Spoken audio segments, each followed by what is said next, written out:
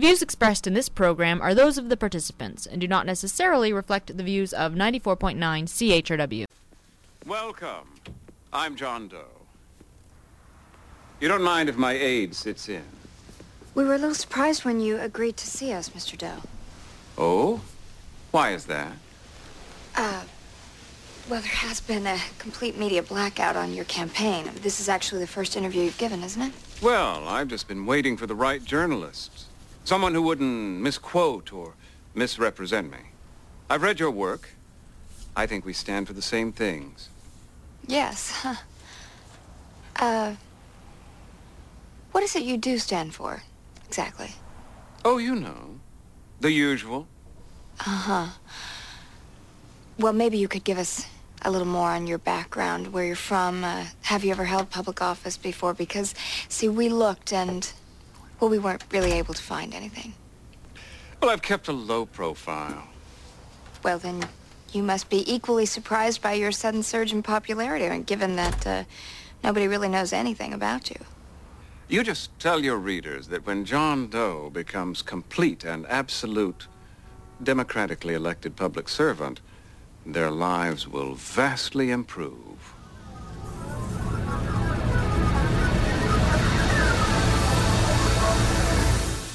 Good morning, London. It is Thursday, October 28, 2010. I'm Bob Metz. I'm Robert Vaughn. And this is Just Right on CHRW 94.9 FM. Where we will be with you from now until noon. No, not right wing. Just right. Fade into color and color into black and white. Under the bedclothes, everything will be alright. And today on the show, my goodness, taxes are too high and we're not going to take it anymore. The Ontario municipal election, certainly the main theme of today's show.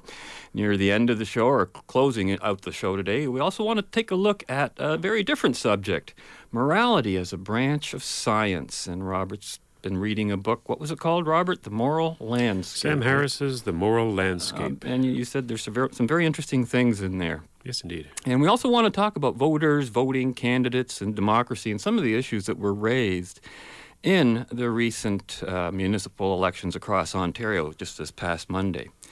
But before we begin that, Robert, occasionally when I come into CHRW studios to do our weekly show, I get this really surrealistic feeling about this whole experience of what we're doing here. I mean, really, you and I, we just walk in willy-nilly each and every week, just sit down, get to say whatever we want to, get up, leave, come back next week and do it all over again. And boy, do we ever take the infrastructure that we enjoy here at CHRW for granted, eh? I don't take it for granted. Well, I really appreciate you don't take it for granted. I really appreciate the opportunity to be able to do that. Well, in a way, I didn't mean it that way. It's kind of like the thing that happens when you take the wife for granted, eh? You get in trouble.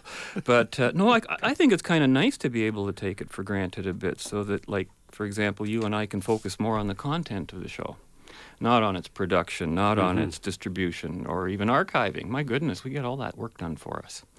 And, you and I are sitting all by our lonesome in this single studio. On the other side of the bulletproof, soundproof windows, both in front and behind us, are two other studios, complete with console boards. In one of them, our on-air operator, Kathy's keeping an eye on the controls. Surrounding these studios, out in the office and reception area, we see a dedicated full-time staff who keep the whole shebang going. And I know that there's a fourth studio, somewhere I think that's the newsroom, isn't it? The one over in the far side there. And they can also broadcast on air. However, I've never ventured into that room, that room behind this studio here, just the one behind us, because I've looked in a couple of times and saw a lot of fancy electronic equipment and stuff. My feeling is that's where the warp drive is. That's where they keep all the real heavy equipment. Mind you, these studios here are a lot bigger than some other studios. Oh my goodness, I got to tell you, I've been in radio studios around the province where the whole studio is the size of this table in front of us. Yes. It's like a closet, some of them are. Absolutely. And then again, when we come here on campus, I've been meaning to say this for for a long time. I've got to say thanks to Wayne and Larry and often Jim over at the parking lots, whose help with parking on campus makes it possible for us to be here by 11 o'clock some mornings. Today being one of those days. Convocation today is Yes. really difficult getting a parking spot. So, that's what keeps us going. We come in here, we do this on our own time, but we're also doing it on somebody else's time, and they can always use your help. So remember, call us, 519-661-3600, and pledge your support to CHRW. And if the lines are busy, just hit that redial button. Donations of $20 or more qualify for a tax receipt. And, that's what keeps us on the air for the whole year. Robert, what do you think about this election? Did the voters speak out, or did something else happen? Oh, a number of observations, Bob. Mm-hmm. I was pleasantly surprised, I guess you could say, to see Joe Fontana get in. However, I don't necessarily agree with his political philosophy, judging from his past Well, does behavior. he have one? Well, he's a liberal, so I guess not. Yeah, So. okay. And though I agree with some of the comments I've heard on the other radio stations this morning about the outgoing mayor, Emery DeSico, best, and disappointed in my own particular riding to see Bill Armstrong get in over Steve Polehill. I was really hoping that Mr. Polehill would get in, but he just squeaked out of it. Other than that, some faces I'm glad to see have gone. Some faces I'm waiting to see how they're going to be acting under a mayor who promises 4 years of 0% tax increase, and I think the City of London should hold his feet to the fire on that, and especially any councillors who do not particularly agree with that sentiment, that we are taxed way too much in this city. That's an issue of itself, that whole tax increase issue, which I want to deal with in a sec. But, if you look at Ottawa, there's a new mayor, there's 10 new councillors, I understand. In Toronto, Rob Ford is the mayor. In London, Joe Fontana is the mayor. It was a wipeout across the province with fewer exceptions, it almost seemed, didn't it? Yes. And hopefully it'll translate into provincial election a year from now. Well, that's another debate, but it seemed to be a voters' election. Last week I predicted it would be pretty much the status quo with a few surprises. Well, we got a few more surprises than even I expected. I thought maybe 1 or 2 or 3, but not dozens. Yeah. And so certainly it was a voters' election, low turnout or not. And the voters who came out didn't chicken out in terms of who they wanted to vote for this Actually, time. I don't consider it a low turnout. I think it was 40%, wasn't it? 39%, yeah. 39%? That's not a low turnout. I've seen lower. Yes, And but it was low. They call that a low turnout. You can't that's not. expect much higher than that. I agree, but looking over our local campaigns here in London, I recall Nordex pollster Kim Ainsley referred to Anne-Marie DeSico Best's campaign as a quote Seinfeld campaign, meaning pretty well that she really didn't have anything to offer, and of course after losing by a real scant 2,498 votes, that's not a big difference. Okay, when you consider the total number of votes cast and the total number that could have been cast that weren't. That's a very slim margin. And, there's a lot of contributing factors. I think one of them, strangely enough, was something I call the kiss of death, when the mayor received the kiss of death endorsements of union groups and various labor leaders who were basically, interestingly enough, also nowhere to be found for public comment on the day following the election. Labor was actually silent for a few blinks there. I couldn't believe it. Wow, silence from Labor. Of course, the mayor received no endorsement from the London Free Press, another Joe Rosidi editorial milestone. And, local observers, I think, were all claiming that Joe Fontana's victory was a phenomenon of the last couple of weeks, that the momentum got up. And I found it very interesting that Kim Ainsley made it quite explicit in an interview I heard with him that this belief is totally myth. But it sure didn't stop Fontana himself from believing it. He was right on there right after Kim says that, and he gets, oh yeah, it was really getting going the last 2 weeks, Yeah. But it, which brings us back to the issue, because that was really, I think, what fueled the whole thing. Taxes. Voters have had enough. They wanted, quote, change. Oh boy. Remember the Obama election? Change, yes. Change. And Americans got change. And now they're running around, talking, hey, buddy, got any change? That's exactly what happened, right? So no tax hikes for 4 years, you were talking about everybody holding Joe's feet to the fire on this. Well, and you heard this through the whole campaign. Well, he's only got one vote on council, you know. Well, so did the other mayor, the previous mayor. Everyone has one vote on council. But the way I look at it, that's one more vote for a 0% tax increase than we had before. Yes. Right? End of story. Whether the others vote or not is not directly Joe's responsibility, although he can certainly have an influence on that. But I think every council in the province has an extraordinarily strong zero tax hike mandate right now, based on the message delivered to municipal councils right across the province by voters themselves. After what they've just witnessed, I would think there'd be a few elected councillors who would want to be identified with tax increases right now, no matter what their philosophy.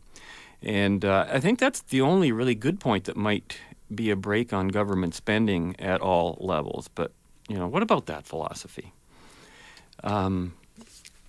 Did they move to the right? Do you think there was a move to the right? I keep people saying, well, everybody's reacting to the unjust tax burden. Was it a move to the right? Why do they consider to be fiscally responsible a move to the right as if it's something bad? Because the right wing interesting observation. The right wing has always been labeled as a bad thing, to be right wing versus, say, left wing. Left wing being supposedly compassionate, right wing supposedly being fiscally cruel. No, voters out there and taxpayers out there and homeowners just simply want the city to run efficiently with the least amount of dollars out of their pocket as possible. And I can give them one good piece of advice to let them do that. Start thinking about what the role of a municipal government is. Now, today on another radio show, I heard the announcers say that Anne-Marie DeSico, the outgoing mayor, left the city in a better shape than it has been when she became mayor. And the reasons he gave were the John Labatt Centre, the museum, and other mega projects like that. And I'm thinking that is the exact reason why she was not leaving the city in a better shape than was, because she championed projects that were not part of a municipal mandate.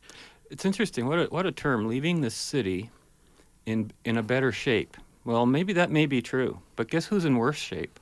The taxpayers in the city. The corporation for the City of London may be in a better shape, but yeah you're right. The taxpayers, the individuals out there are not. Is the measurement of whether a municipal council is successful or not. And I think there's a glaring black hole in city council in terms of who they are and who they're supposed to represent. I've seen this over and over and over again, that they seem to forget they're representing the taxpayer. In fact, if I wanted to be a purist on this, I'd say that even though I voted this election, first time in a municipal election for many years for me, and it's an issue I want to talk about.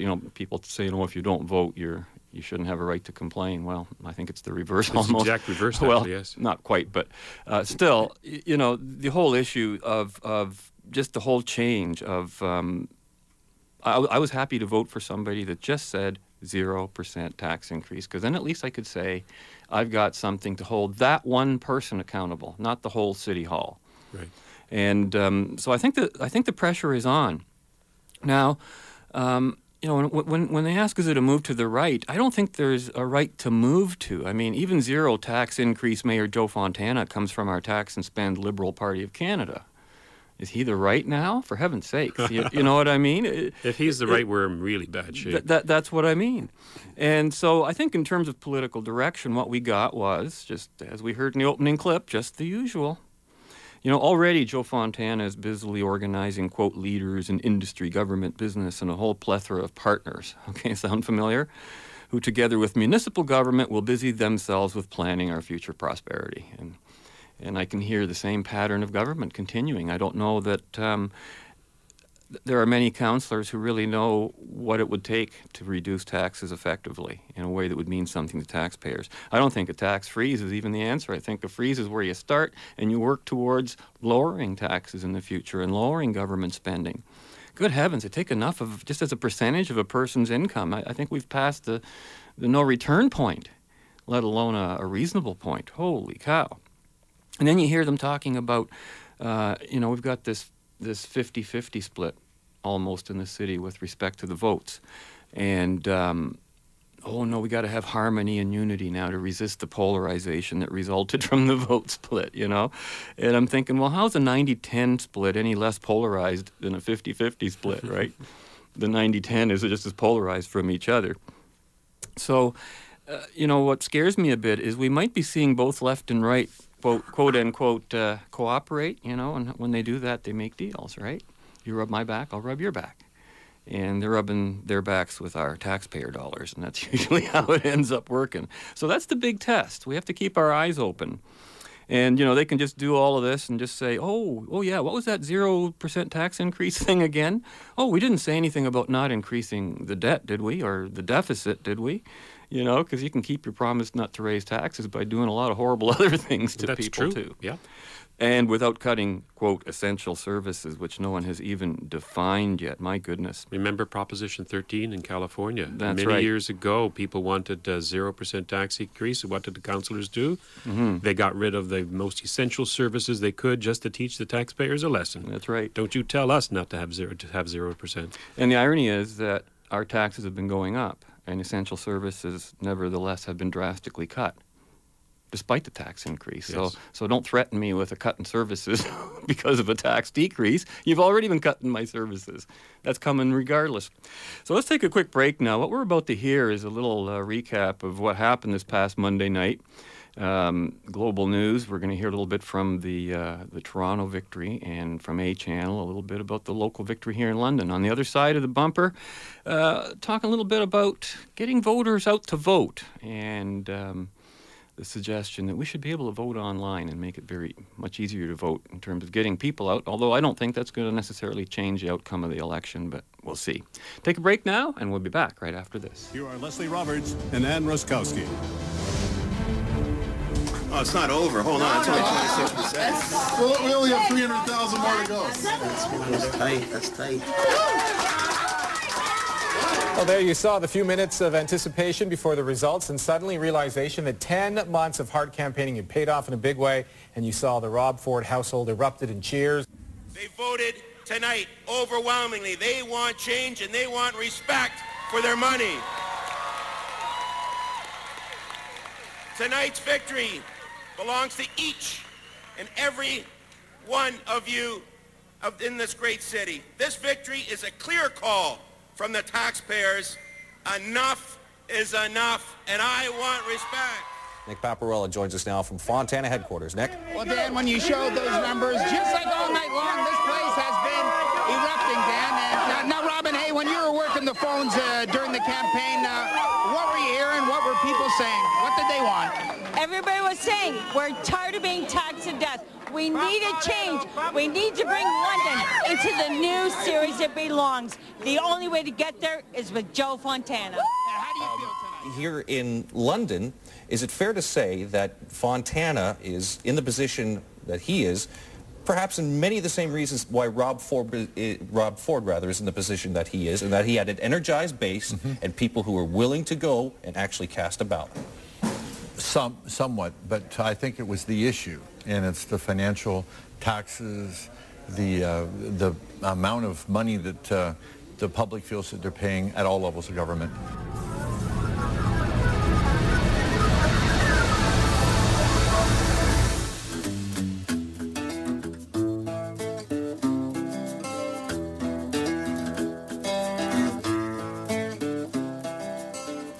Results rolled in tonight. Londoners watched screens large and small, and as our Len Bullock reports, there was a new way of watching the election and the tight races within it. They're watching the results roll in. The TV is on, but many eyes are on much tinier screens. They're embracing technology, i.e. they're using the mobile apps or mobile devices to get the latest result. Imagine it's voting day in Ontario. Some of us are enjoying time with our children. Some of us are cooking. Some of us find it difficult to get around. And some of us are stuck at the office, working late, and the polls are closing. I'm Paul McKeever. Isn't it time we were able to vote with one of these? A Freedom government will make it happen. Voting with security, privacy, and convenience. Another forward-looking idea from Freedom Party. And it wasn't just Freedom Party's idea. I heard and actually supported Cal Johnson of A-Channel suggestion that some form of online voting could be adopted as a means of getting out the vote. And, aside from security and privacy considerations, it's a convenience. There's no question. Oh, I agree. There's no real privacy considerations if you consider that most people now do their banking online. How more private, it's not very that. secure. I think the current voting system is very insecure for so many reasons. We're involved in politics, of course, directly. Here in London, with a voter turnout of just under 40%, it still took them till 3 a.m. to tabulate all the results, right? And apparently, City Clerk Kathy Saunders apologized for the system being so slow. New equipment, too. Yeah, and I found those big voting card things, they were ridiculous. You could do this with a much smaller system, or even as suggested, just do it on your handheld phone, because the security is there now. I objected to actually having to hand my ballot to a person to put in the box. And you know what? I could see the names of all the other people on the list, and there's no way that the person grabbing my vote thing couldn't see who I voted for. It was so you could see it bleed through from the other end, even though it was covered with that thing. Then they try to slide it through, and you're telling me you can't see it between the opening of the box and the... It was just silly. But I heard a very disturbing open line caller on another radio station this week who reported that he had voted 4 times in the municipal election as a test. You heard that call, too. Someone who identified himself as Scott. Yes, and I believed him. I believed what he said. He said he didn't vote for anybody, quote, important or, high up. But he was trying to make a point. And, of course, someone pointed out later that what he did was quite illegal. But he said at one of the polling booths he could read the 4 names under his own on the register. I guess that was one of the legitimate spots. And he was aware that each of them had either passed away or moved away, like years ago, decades ago. And same thing happened to me, Robert. When I went to voters list in my ward, I just pulled out my driver's license, and that's what I voted on, because they still had someone registered at my address that wasn't there for almost 15 years. It's just strange. And all it took for me to vote was my driver's license. We're on the honor system, as they say, with regard to voting. But we have laws that make voting legally, an offense if you do it more than once. Now, I don't know, Robert. I think we'd be fools to believe that voter fraud and campaign fraud does not occur. I've heard nightmare stories over the years. Unfortunately, it's not something that you can take to the media as such. It's not documented. It's always anecdotal. I can say from personal experience that the vulnerability of our electoral system is well known to the folks at Elections Ontario. And for the record, Freedom Party leader Paul McKeever, who we heard in that ad, who regularly attends their political advisory committee meetings, along with representatives from other registered parties, he's been a key proponent to cleaning up the voters list, and he's one of the reasons that we have to even show our driver's license now, which we didn't have to do even a while ago. I used to attend those meetings as well. Yes. And it was amazing the resistance that we would get in terms of trying to clean up the whole voting system. But that aside, the technicality of it, there was the suggestion, Robert. Now, okay, I voted this time. I had finally found I had an option that I thought I could vote for. But there's a suggestion that the people who didn't vote don't have a right to complain and that they're not participating in the election, et cetera, et cetera. Do you buy into that? Nope, not at all. I think that if you do not find anything redeemable about the people that you put your mark against, then that's quite all right. The only alternative would be to run yourself, which I find myself doing in five elections. I had to run myself to find somebody that I would want to vote for. Now, but no, you can't ask everybody to do that. No, exactly. And what's very funny is, getting out the vote is still seen as some solution to our dissatisfaction with governments. That's not going to change it. If you've only got 2 choices, you've only got 2 choices. The real secret to exciting elections and increasing voter turnout, I think, is by getting out the candidates, as you say. And elections are, effectively over, if you will, when nominations close. At that point, and not a moment before, your voting options are sealed. Up until that point, your choices have been determined, as we might be saying in our final segment of today's show. And, it's voters who live in a riding where it's just Tweedledum and Tweedledee are most likely to say, well, it doesn't make any difference anyway if I vote. And they're probably right.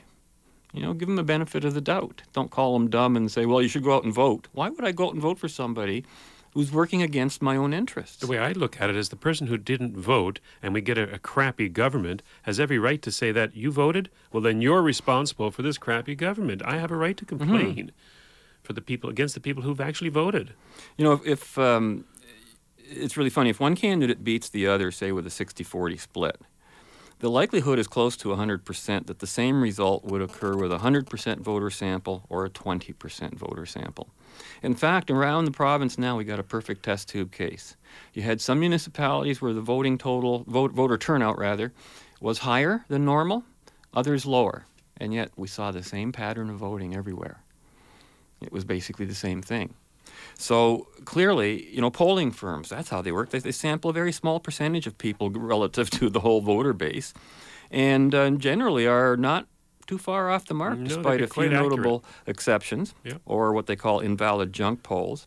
Yet, you know, the people who don't choose to vote, or who choose not to vote, maybe that's what they're doing. Who exercise their right by staying home.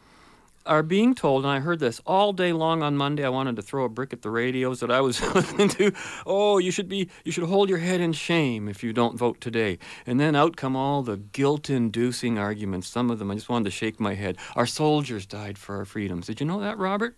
So therefore, we must vote out of duty or be forced to vote no matter what. I actually heard people suggest things like that.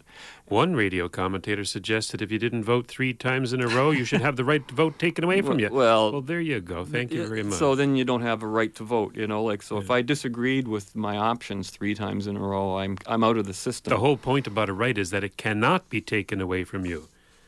Yes. And you know, they always say, you know, give me one reason not to vote. Everybody says, one reason not to vote. My goodness, I could think of dozens. And, you know, disagreeing with all of the above is the best reason not to vote. Being totally ignorant of who's who and what's what in a political debate is another good reason not to vote. Wanting to overthrow the government by violence might be another reason not to vote. We wouldn't want you out there. And, you know, people should be forced to vote. Why don't we force candidates to run? I want some results, darn it. Between the two options, wouldn't that be the more effective at instituting any kind of change? Better choices would bring about a better voter turnout. You know, in former Soviet Union, they had a forced vote. Everyone got to vote for the one party in power. And often there were several candidates to vote for. You could pick, you know, 1 to 5 or 6 candidates, all for the Communist Party.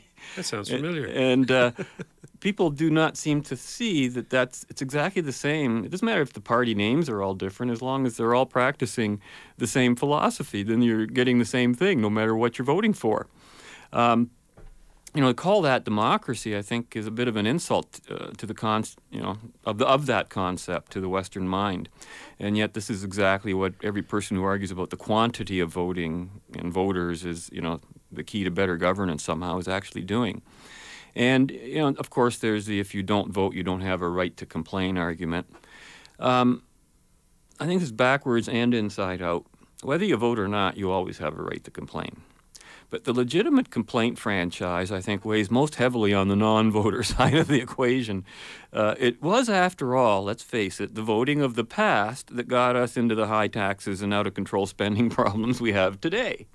So to suggest that the people who did not support irresponsible government with their votes should now not have the right to complain is akin to blaming the victim, is it not? Yeah.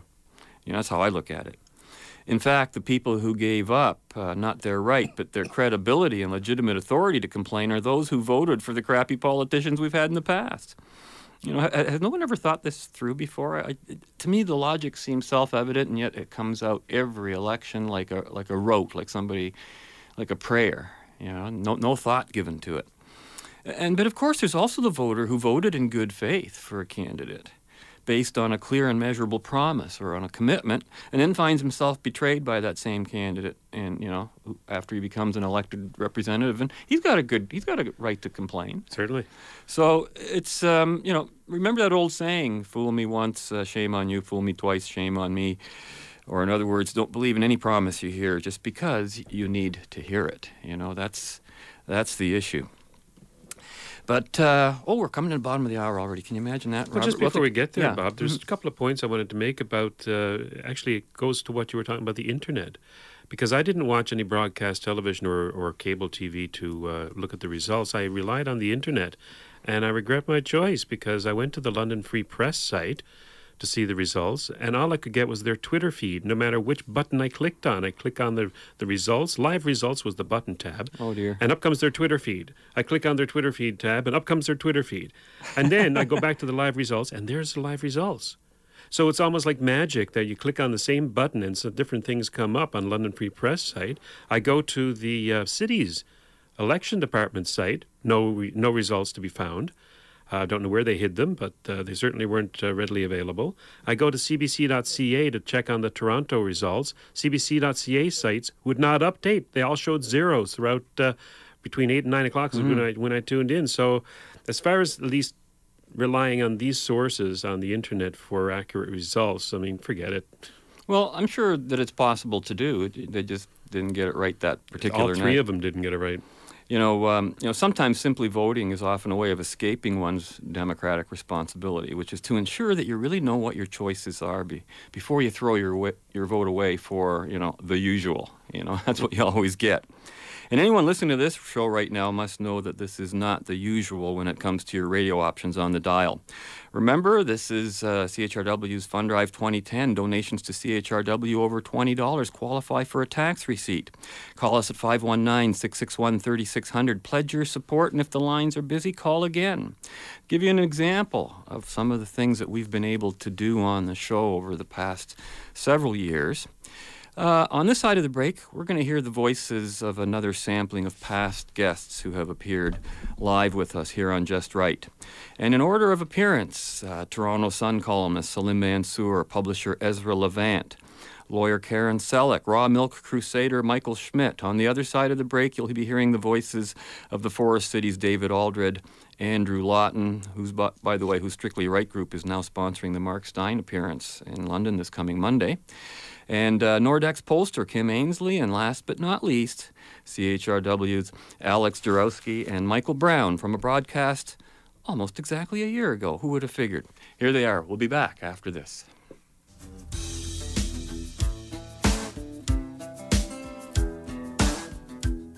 It's a thing that a number of writers have written about, including French writers, about how democracies are themselves vulnerable to being penetrated and undermined from inside. The very strength of democracies are its openness. And particular democracies, which is also rule of laws, which is our democracy, Canadian democracy, British democracy, etc.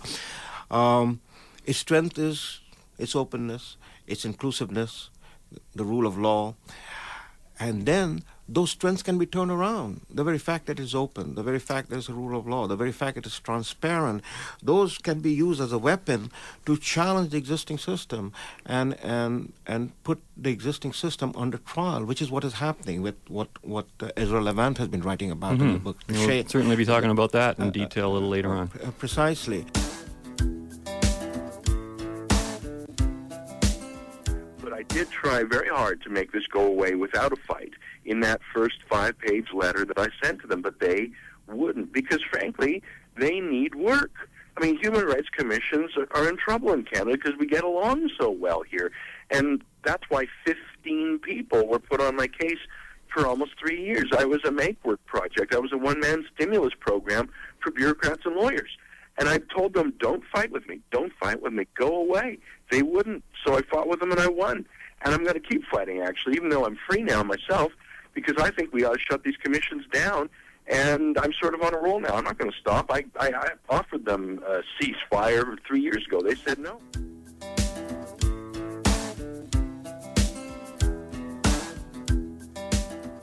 It can take sometimes only one person to make a huge difference. And in the case of Sunday shopping, I mean, Paul Magder was extremely persistent. He just continued to open his store in violation of the law over and over again, despite being charged many times and having contempt of court findings made against him. But in the end, he prevailed. That is, in the end, the legislature finally said, it really is ridiculous. People really do want stores to be open on Sunday, and they changed the law. And I see Michael Schmidt as doing the same thing for raw milk. That is, in the face of criminal charges or quasi-criminal charges, regulatory charges, he is persisting with his campaign to have raw milk legalized and be able to sell to consumers. And, he's challenging the law. And I think that eventually he will prevail. It has already been a long battle for him, and it may be many more years before he does prevail. But I think eventually we'll look back on this era as like, holy smokes, do you remember when the law said that you couldn't buy raw milk, you couldn't buy milk directly from a farmer? And we'll say that was really nutty. It's a good thing we're past that now.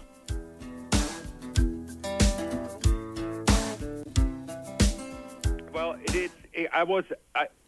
I had this battle in 1994, and the methods they used at that time indicated that if they come back again, they come with heavier guns.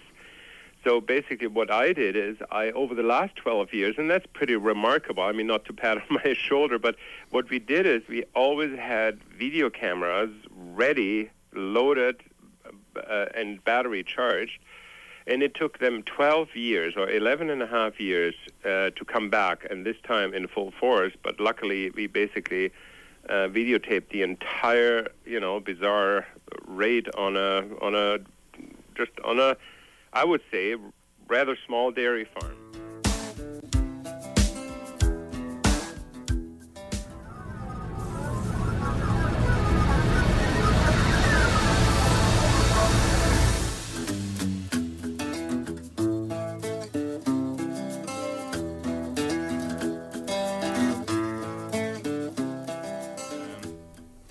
To the question of how to convince good candidates to run, well, I don't think that's necessarily as hard a problem as how to get them elected and how to get people, how to make voters less apathetic. In the last civic election, actually, there was quite a number of good candidates running. They don't do terribly well. They need probably some support behind them. To get their message across. But there's more to it than that. I think the big battle really is to get people to actually vote. The voting rate in municipal elections is very, very low. And the reason for that is basically that people, even if they think there's a good candidate, really don't think anything is going to change.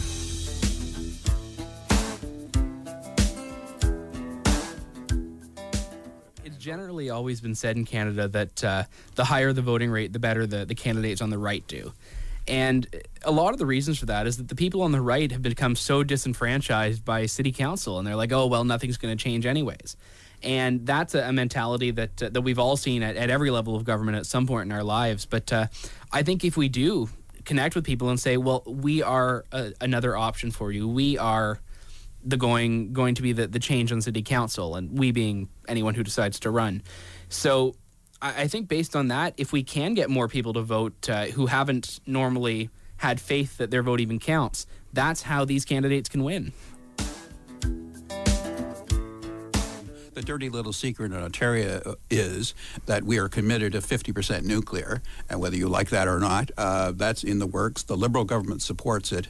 The Deputy Premier Smitherman is pushing wind power, of course, and that's just a big, big loser for Ontario, with the greatest possible respect to folks on the other side, notwithstanding, by the way, the health issues on wind. And in the end, they're going to have to rely, because they've got this no coal policy, that is the elimination of coal plants. They're going to have to rely on reinvigoration and some brand new gas-fired plants. And in fact, they've got one up and running in the north end of York region, and another one slated for Nanticoke down near Lake Erie. So, so much for carbon reductions. Some of our electronica DJs, they have their whole entire setup, like Final Scratch or whatever, which is use through the computer. They set up their own laptop, but then they use the 2 turntables and have special records. Yeah. I'm not sure exactly how it works with the special records. Well, they're encoded digitally. So what happens is these. I fully don't get it either, but it's a little bit of voodoo for me. The guy actually does the show before my show on Fridays, sets up this thing where he's got his laptop and he plays these digitally encoded records which talk to the music that he has stored on his computer as MP3s, and he can do all the stuff that he would do with records because he's got these digital turntable things going on. On the actual, it's very strange. He's got the actual turntable, so the sort of the analog ones with digital records on them, which is then wired into his laptop, and he can manipulate all the songs that he's got on his laptop like he was playing actual records. Through vinyl. Maybe during this fundraising week, we can actually ask for money to buy some old equipment.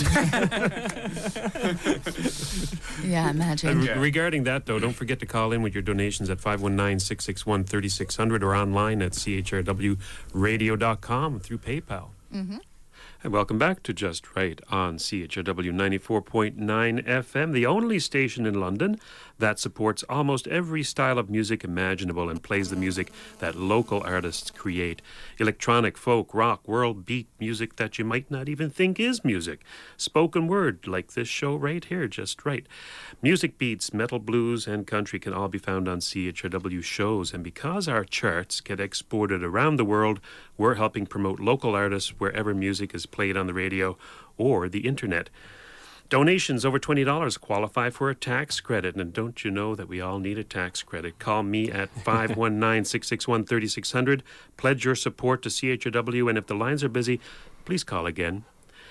And the last half hour of the show, we're going to be dealing a little differently, different subjects. Any more comments on the election, Bob, before we get into something else? Nothing broadly that we haven't really covered already, except that I think that, if I've still got this sheet in front of me with all the candidates' pitches for our votes, okay, like out of the Londoner and other recaps where you read what the candidates say. And, I have to say that most of them are not giving us information that voters need.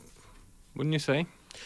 Yes, I would say that. What I would like out of a candidate is their philosophy. Yeah, it's very nice that you supported such and such a charity, and that, telling us you work for a charity or the government is not, to me, a big plus for a candidate. I want to know what the policy is going to be. What kind of policy are you going to get? And as you go through them, you can see that that's exactly why I even went out and voted. I just have to say, I ran into a candidate in one of these roundups that was in my ward, and that person said the magic words, 0% tax increase, and so there I was, getting up for the first time in many years. There's a concrete policy that you can hold them accountable for, and that's a good reason to vote. So this last half hour, we're going to talk about a book that I picked up. What's left of it, anyway. What's left of it. We're going to talk about Sam Harris's new book, The Moral Landscape, or subtitled, How Science Can Determine Human Values. And that's only one of a number of books that have been released recently that are very fascinating. Another one is... This almost sounds like the theme that you had to touch upon when you talked about Stephen Hawking's book last week as well. Yeah, well, His I guess... dismissal of philosophy right off the bat, right? I'm sort of attracted to those books for some odd reason. I don't know, but... Which, by the way, thank you for lending me that book. I'm going to be saying a lot more about that book. Man, oh man, I got... Oh, there's a lot to say about I can bitch about that one for half an hour. Another one is being reprinted in an abbreviated form in the National Post. Tarek Fatah's The Jew is Not My Enemy. Another... what seems to be a great book filled with facts and information, and I have to pick that one up as well. Maybe perhaps even do a review of that at a future date. Found it interesting in today's National Post. They actually have a picture of Muhammad there. I thought that was interesting. Verboten. I don't know. But before we begin, shall we hear about Lewis Black discovering the end of the universe? I'm always ready to listen to Lewis Black. He's always fun. Hey, let's take this break. When we come back, we'll hear about this end of the universe. In my travels, I made an extraordinary discovery.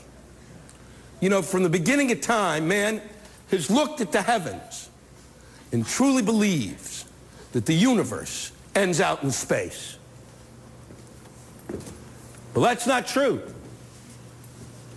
I've seen the end of the universe, and it happens to be in the United States. And oddly enough, it's in Houston, Texas. I know I was shocked too. Imagine my surprise when I left the comedy club one day and walked to the end of the block, and there on one corner was a Starbucks. And across the street from that Starbucks, in the exact same building as that Starbucks, there was a Starbucks. I looked back and forth thinking the sun was playing tricks with my eyes. But there was a Starbucks across from a Starbucks. And that, my friends, is the end of the universe.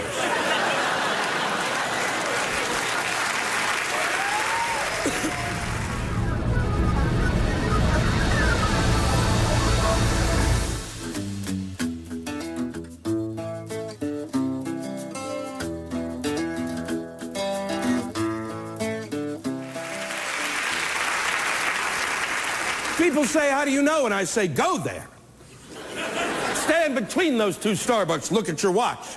Time stands still.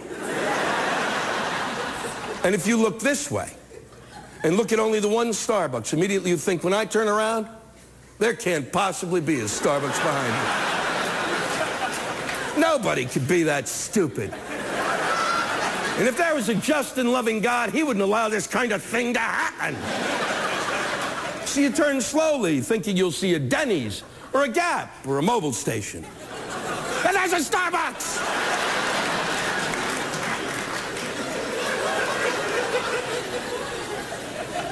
People have asked, are there too many Starbucks?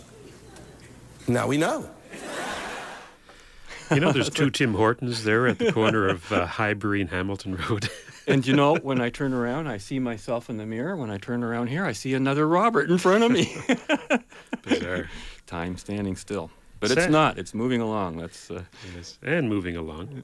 Sam Harris is an author I've read and enjoyed before with his End of Faith and Letters to a Christian Nation, both great books, highly recommended. We also share a common interest in neurophysiology, neuroscience, which I studied. Mm-hmm. So in his latest book, The Moral Landscape, subtitled How Science Can Determine Human Values, caught my attention. I picked it up 2 days ago. Haven't quite finished it yet, so understand that... How's it end? The butler did it. But I've read enough at least to give a preliminary review, sure. Bob, and if I find that my review is in error after finishing the book, I'll come back on this show and correct any mistakes I made.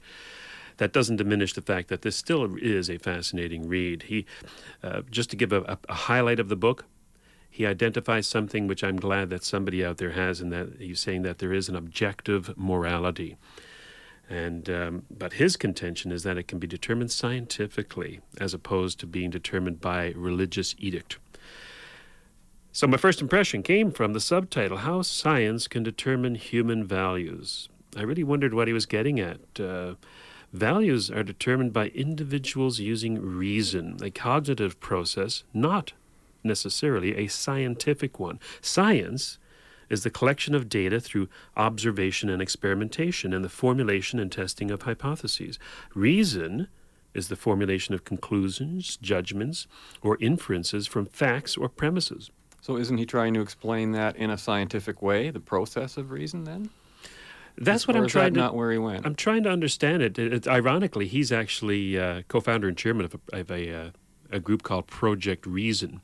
But he doesn't necessarily talk about that in his book. He always talks about science, and he's actually talking about doing MRIs and CAT scans of your brain and determining whether or not something is fulfilling based on these scientific facts or not. So I don't know what he's just trying to get at here.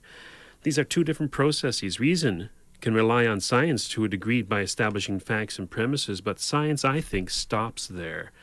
Values are that which an individual acts to gain or keep. So when determining values, one has to ask the question, valuable to whom and for what? It presupposes a choice and free will. What role could science possibly play in determining a person's individual values other than, in the grossest sense of, say, for example, living is better than dying? Well, you see that in medicine all the time. You shouldn't smoke. It's a moral decision. Yeah, but... not a medical one, right? But there are people out there who have welcomed death rather than live. Mm-hmm. And that I would consider not necessarily immoral. Well, there are people who have smoked who haven't died from it. That's true. Right. Harris' book is an attempt to dismiss Stephen Jay Gould's notion of separate magisteria. Now, that's basically the notion that science on the one hand and religion on the other are not at war because they deal with two different things, science with reality and religion with meaning. He posits the following. This is Harris, quote, "Questions about values, about meaning, morality, and life's larger purpose are really questions about the well-being or of conscious creatures.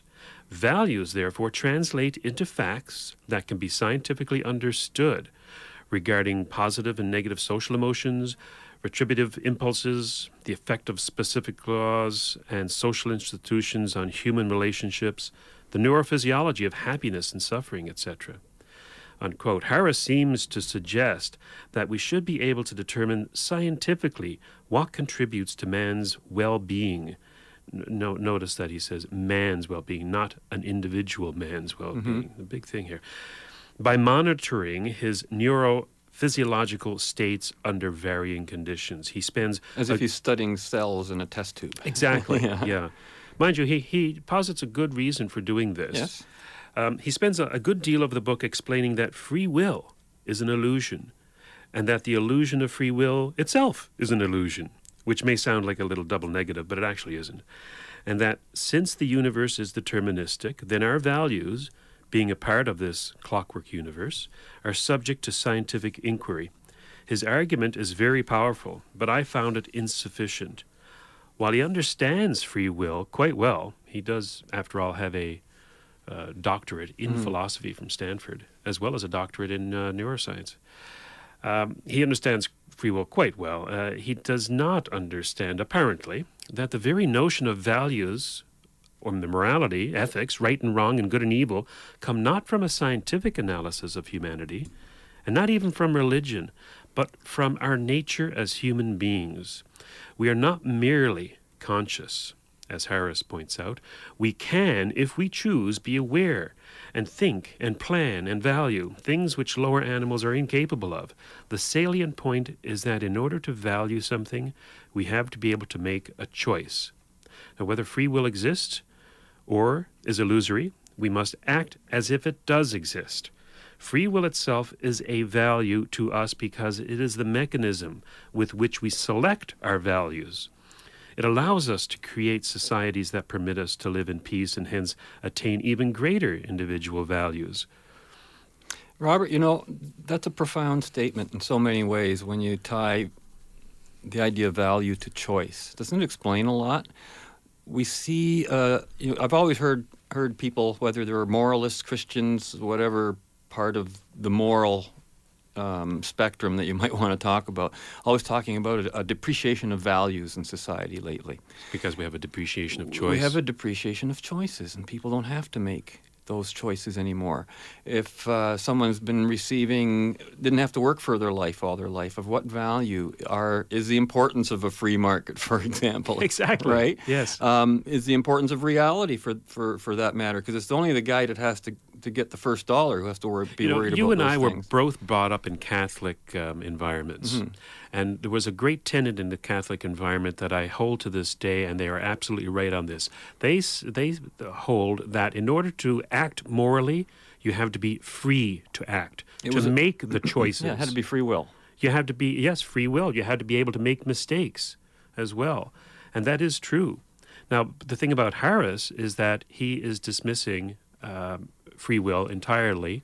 Actually, his arguments are very, very Did he choose good. to do so? That's another thing. I tell you, as soon as they start talking like that, I'm already laughing, but that's funny. Okay. Yeah.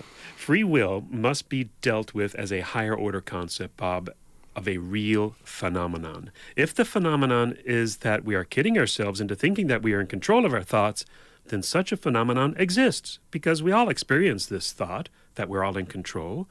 The fact that all of us know what we mean when we say, quote, free will, identifies it as something which exists, at least as a concept, if not in actuality and reality.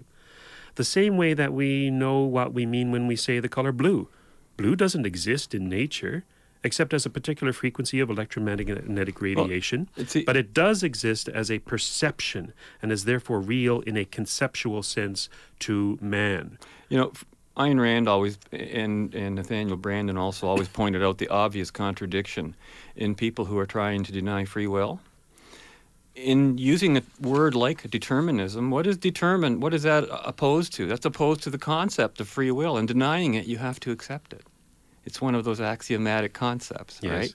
And in denying free will, you have to accept it. In denying reality, you have to accept it. Because if you say, well, reality doesn't exist, if that's true, well, then your proof that reality doesn't exist doesn't exist either. I know what Harris is talking about. It is ironic, though, that while dismissing free will, he uses words like decision and choice in the rest of his book, because there's no other way to express what we mean when we say we choose one value over another, or that we decided to go to the store to buy some anchovies. So that's the reason we're using those words, because we can't figure out another word, or is it because that's a real concept? I think it because it applies to a common understanding of what we mean when we say free will.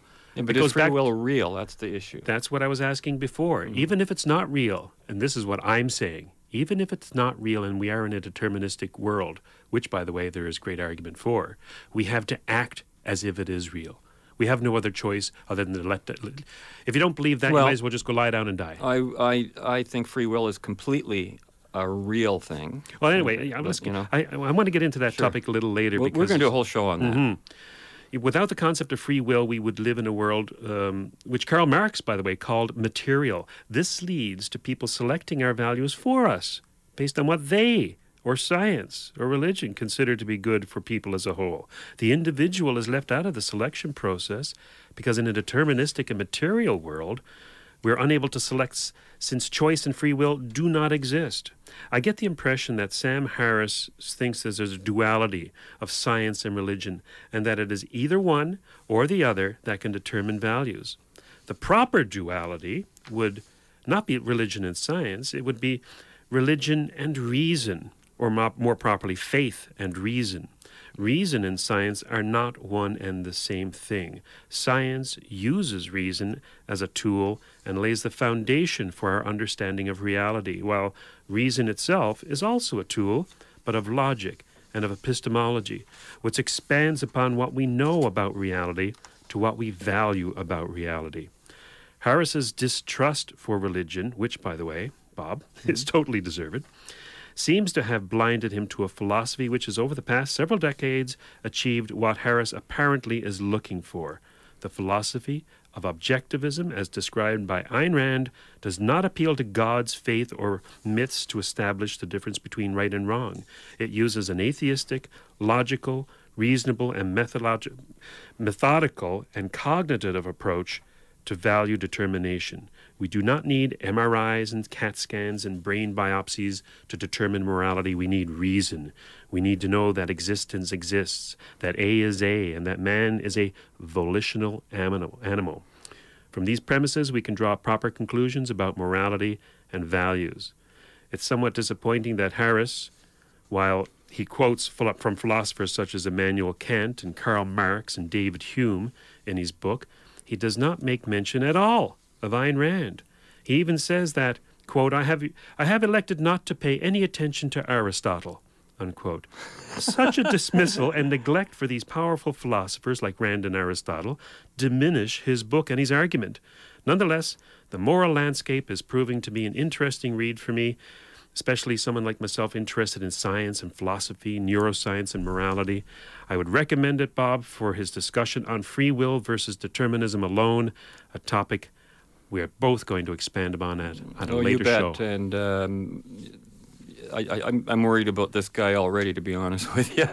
But that's it for today, folks. We've got to go. And remember, there's a lot of real change here right at CHRW, not the kind you just voted for. You can always call 519-661-3600 to pledge your support to the station. And if the lines are busy, call again. $20 or more, you get a tax receipt. That's it for this week. We hope you'll join us again next week when we continue our journey in the right direction. Until then, you know what to do. Be right, act right, stay right, and be right back here next week. See you then. Fade into color, and color into black and white. Under the bedclothes, everything will be. I will tell you that you Christians have created a holiday that has become a beast that cannot be fed. Every year, Christmas gets longer and longer and longer, and you don't care, do you? You just take more and more of the calendar for yourself. It's unbelievable. How long does it take you people to shop? It's beyond belief. It's insane. When I was a kid, Halloween was Halloween, and Santa wasn't poking his ass into it.